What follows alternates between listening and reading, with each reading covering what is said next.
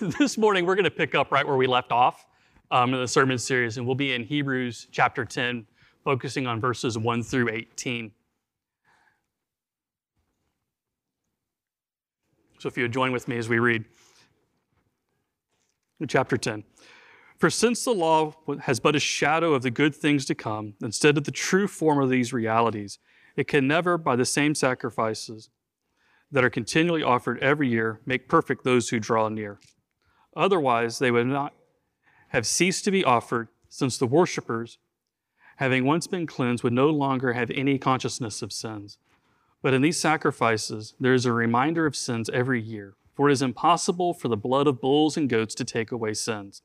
Consequently, when Christ came into the world, he said, "Sacrifices and offerings you have not desired, but a body you have prepared for me.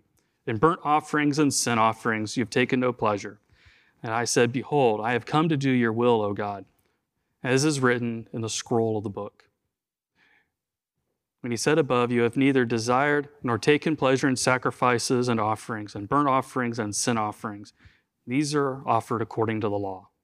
Then he added, "Behold, I have come to do your will." He does away with the first in order to establish the second. And by that we have been sanctified through the offering of the body of Jesus Christ once and for all. And every priest stands daily at his office, offering repeatedly the same sacrifices, which can never take away sins. But when Christ had offered for all time a single sacrifice for sins, he sat down at the right hand of God, waiting for the time until his enemies should be made a footstool for his feet. For by a single offering he has perfected for all time those who have been sanctified. And the Holy Spirit also bears witness to this. For after saying, "This is the covenant I will make with them after those days, declares the Lord. I will put my law on their hearts and write them on their minds." Then he adds, "I will remember their sins and their lawless deeds no more. Where there is forgiveness of these, there is no longer any offering for sin." Let's pray. Heavenly Father, we come to you this morning thankful for your word, thankful for the love that you give us, that you would instruct our ways with your word that's breathed out. Lord, we acknowledge that the perplexities of this life are so great that we often don't know what to do. But Lord, our eyes are on you. So let us hear your voice behind us saying, "This is the way," and walk in it. May we not turn away from your path, either to the right hand or the left, but order our steps by your word, and let no iniquity have dominion over us. For we are in the house of prayer. Pour upon us the spirit of grace and supplication. Or we are in your house of praise. Awaken us every grateful and cheerful emotion. Lord, we are here in your house of instruction. We give testimony to the word preached and glorify it in the hearts of all who hear. May it enlighten the uninformed, awaken the careless, reclaim the wandering, establish the weak, comfort the frail, and make ready a people for their Lord. Amen. There was an article, and I wish I knew what magazine did it, but I don't. But it was capturing that of goblin mode. And goblin mode was this new idea that came out of the pandemic as everybody was sent home and you worked from your house. And you came to the realization that there wasn't a dress code anymore. Pajamas could finally be worn to work, at least for the most part. But this idea of this perpetual rest-like state. And this author was reflecting on the freedom and the luxury that this offered, that they could wear their PJs to Zoom meetings, and wanting it to continue, that this may last forever. As we come into this passage about Christ perfecting and his sacrifice for once and all, this idea of goblin mode and this never-ending rest seems a little weird. But bear with me, because there's this reality going on in the background of this text that the individuals that the preacher is addressing are reverting back to a former way. They're looking backwards with rose-colored glasses, longing for the realities that were there would continue on. So let's recap where we've journeyed through so far with the book of Hebrews. This is most likely a sermon. It's written to a Jewish audience that's abandoning the faith, and they're returning to their Judaic practices. And dating this sermon becomes kind of important. It provides some clues for us as to what's the return for. It's probably written between 60 and 70 AD. And this sermon is in the midst of Nero's reign. And some of the worst and most intense persecution would be starting here in the early church. In fact, in 64 AD, Rome would burn, and the hatred towards the Christian community would seemingly erupt overnight and continue on for years to come. So the preacher stands in this moment instructing this congregation to the inadequacy and insufficiency of the previous way. So Hebrews is at a point, it's a point-by-point addressing of the Jewish faith and how Christ is everything they were looking for. So this audience was returning to a previous world in an effort to escape harm, but they're also returning to managing their righteousness. We see these Jewish believers returning to something. In verse 1, it's a typo. In verse 1, we see that the law is a shadow of the good things to come. The whole system is inadequate to reconcile them to God. And that's the point. The whole system was to point them to what was to come. It was not designed to give them a permanent status. It was always meant to be temporary. It could only exist until the fullness of time. There's also a reality here that they're returning to something that's a little more behind the scenes. There's a need for a dependence upon other people's perceptions. See, at this point in the Roman Empire, the Jewish faith is officially recognized. It is safe to be Jewish. The Roman Empire recognizes it, and there's legal protections for it. The Christian faith wouldn't be recognized by the Roman Empire for another 200 plus years. So what's going on in the background of the sermon is that there's a reality of intense social pressure to leave the faith. We see a longing to just be enough. Looking for ways to be enough in the eyes of their neighbors, their friends, their families. Ways to be enough and to pacify the guilt that eats at their very soul. Their return reminds us of a reality. Jonathan Haidt writes in The Righteous Mind that there's an obsession with righteousness that's a normal human condition. We are naturally concerned with this notion of righteousness, hardwired into our DNA. It's in everything that we do that there's this need and longing to just be enough. We probably know the fear to be judged and found lacking. David Zoll would capture this tension in his book Seculosity, that we need to feel good about ourselves, so we edit our personalities to maximize the approval of others, or we exaggerate hardships to make ourselves seem more heroic or others more villainous. The theological and psychological term for this is self-justification, and it cannot be overstated as a motivation in human affairs. So as we see the Jewish audience returning back to what was, we notice that they're trying to manage the guilt on their terms. We'll explore that a little bit more. But the million-dollar question is why? Why did they default back to this sense of law-keeping? If the law was to point to what was to come, if the law was a shadow of the good things to come, why would they go back to a shadow? It's simple. We know what to expect. It's safe. Notice the language in verse 1. By the same sacrifices, they are continually offered every year. The routine, consistent, constant nature of these sacrifices reminds them of a comfort that's known. There's comfort in activity. More than that, it's manageable. The temple sacrificial system wasn't a clean and pleasant experience. It was a smelling place. It was drenched in death as animals were constantly being sacrificed. Animals slaughtered and burned on an altar, the smell of death would permeate the air, and yet for these sacrifices couldn't address, there's a sense that it's manageable. Lacking a sense of righteousness this year? Bring a goat. you can manage it. There's activity that can be done, and they knew what to expect and what to do to massage the guilt away for another day. As we look back into our time, it's sacrificing animals at a temple has kind of fallen by the wayside. But we still need this desire to be enough. We often look at performance. We demand our activity. We know what is expected, and we follow the tasks to accomplish the demands that are placed on us by ourselves or others.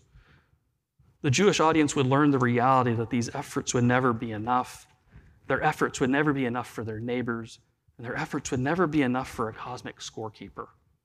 The problem here is that we exchange a God who would love humanity enough that he would orchestrate the greatest rescue plan in the history of creation for an impersonal scorekeeper that's more concerned with tally marks than creation itself.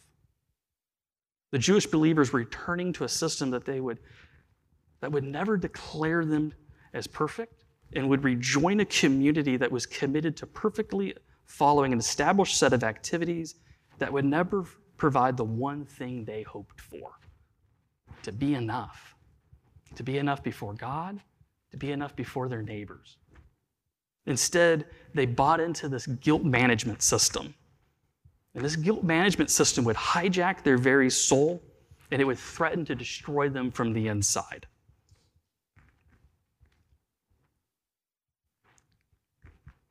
So where does it leave us? If we return to the law because of comfort, what does the law do? What does managing this guilt do to us? The reality is this: in our life, if our life is informed by an obsession with righteousness, then we are tasked with editing ourselves to capture this fleeting notion of just being enough. Then we are saddled with the crushing weight of lacking righteousness and being unacceptable. Notice the repetitive theme of the sacrificial system the Jewish believers were returning to.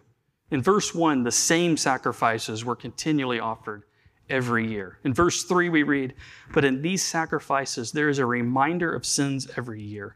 Verse 11, we read that every priest stands daily at his service, offering repeatedly the same sacrifices, which can never take away sins. Their return to the previous way exposed them to a never-ending reality of attempting to secure righteousness, of just being enough. In a sense, they were the hamster on the hamster wheel. We stand in a different era today.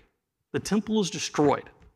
Animal sacrifice isn't common, but we look to the promise of salvation in everyday pursuits, don't we?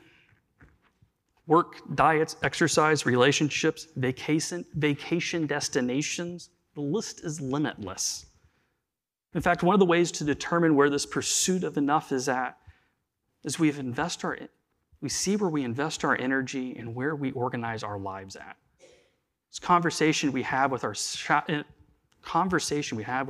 in the showers, sometimes the most insightful and honest conversation we have with ourselves and a window to our world.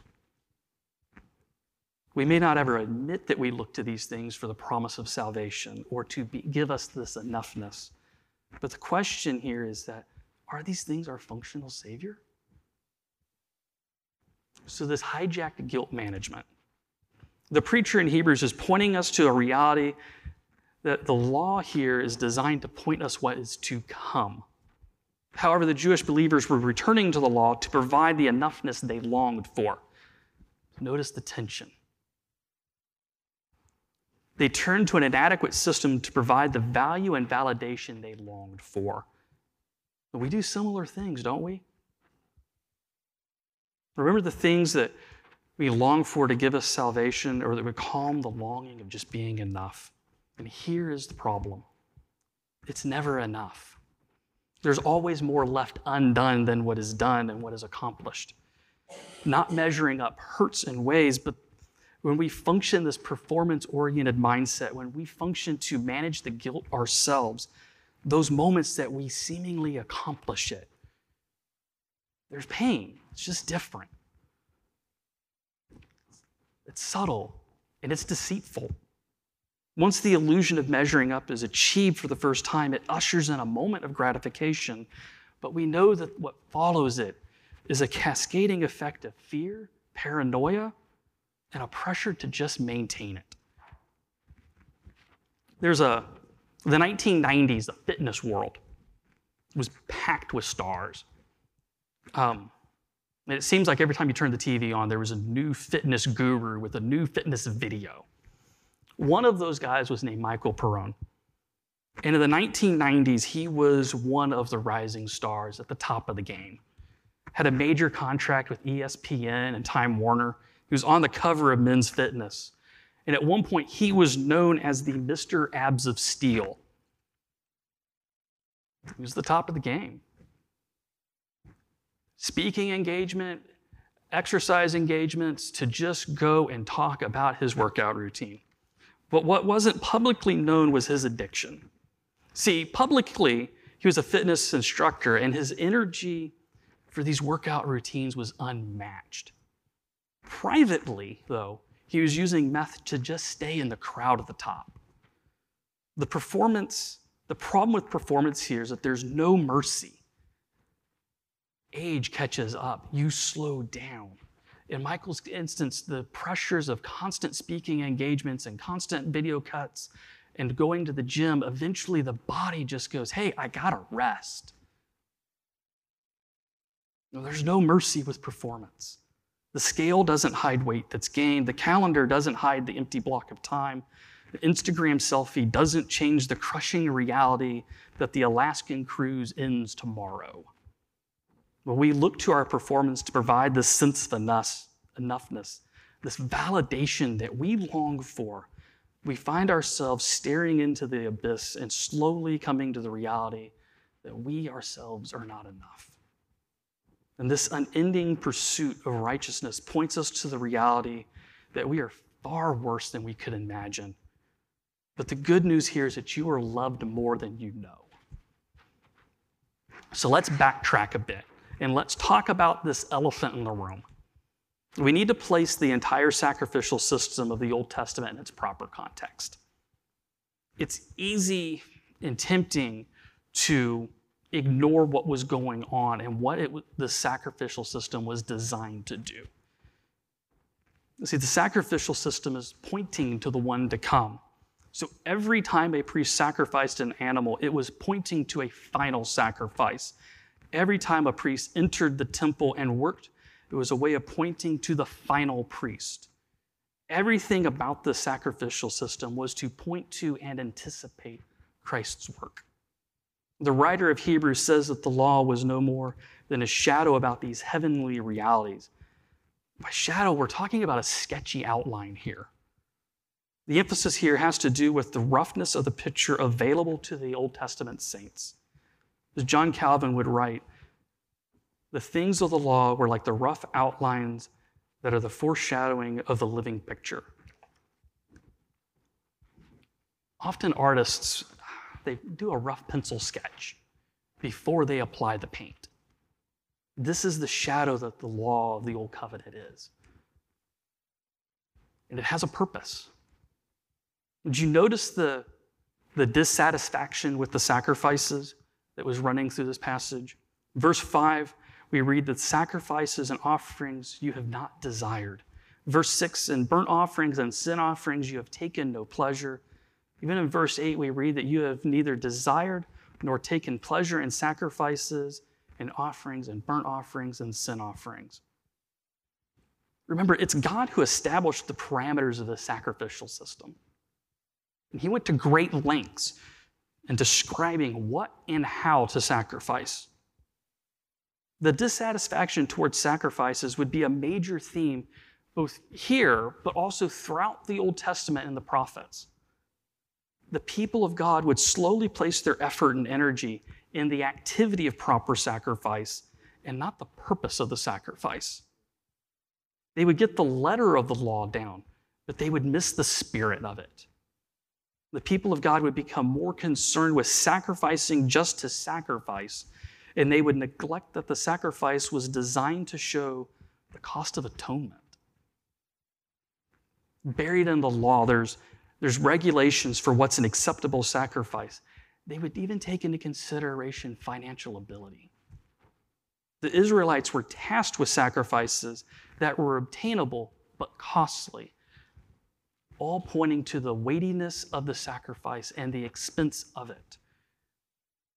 The audience of Hebrews here was in danger of returning to a ritual that was empty at best, and at worst it was enslaving. See, if these sacrifices were pointing them to Christ, the sacrifices were designed to display the cost of atonement.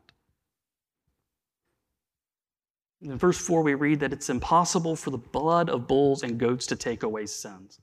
This Jewish audience was returning to a system that would never provide the righteousness they longed for. And we too look toward things and experiences to provide this enoughness. Yet in the end, we're both faced with the reality that we will never be able to fill that need. And here's where things change for the better. The sacrificial system was pointing to Christ. In a way, this is inadequate. So you can point to something and fulfill the bare minimum. And part of the reason we're stuck managing the guilt management system is this reality that we know we are guilty and in desperate need of righteousness. Right now, we are guilt-free. 5 minutes from now, it's a different story. Meeting the bare minimum, we're still left with the system running full steam, and we are attempting to manage the future guilt. And Christ comes in and offers a different path. See, Jesus didn't meet the bare minimum. Rather, he exceeded the expectation. If you were to make a list of all the possible final sacrifices through the Levitical priesthood, the sacrificial system that's laid out in the Torah, or in the first 5 books, you would come to realize that this final sacrifice probably isn't going to be a perfect person. Humanity testifies that we are far from that. It'd have to be an animal. We wouldn't necessarily get the idea that it would be God himself who would bear the cost. That's probably not on our list of what a perfect sacrifice would be. After all, why should it, right? We caused the issue.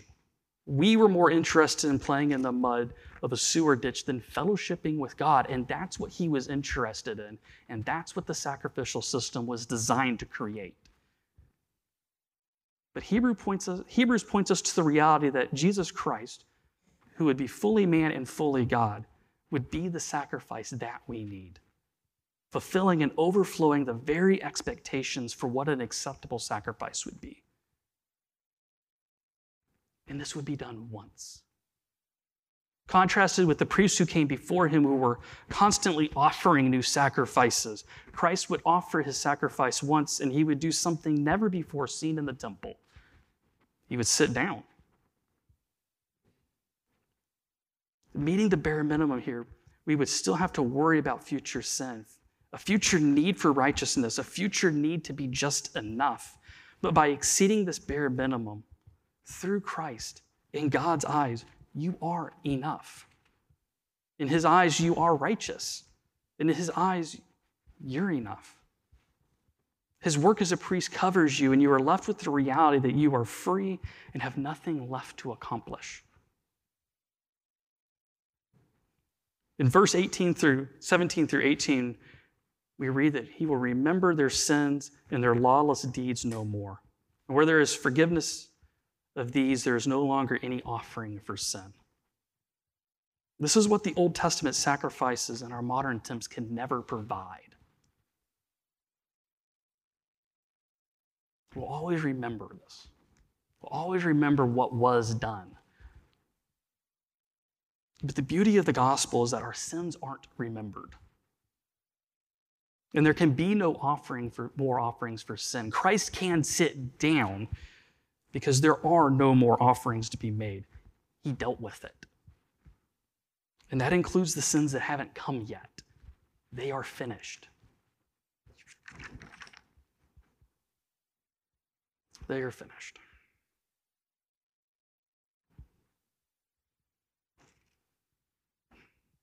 Let's pray.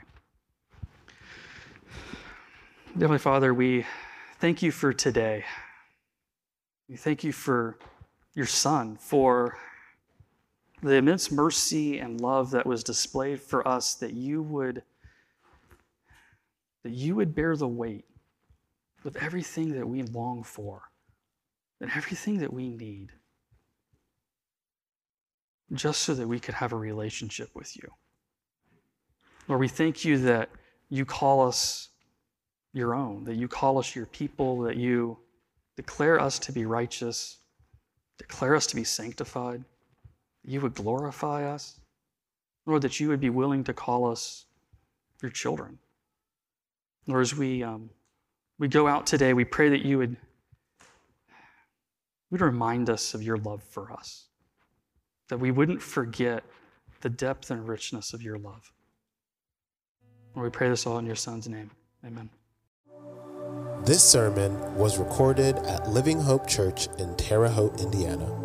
For more sermons and resources, visit livinghopeth.com.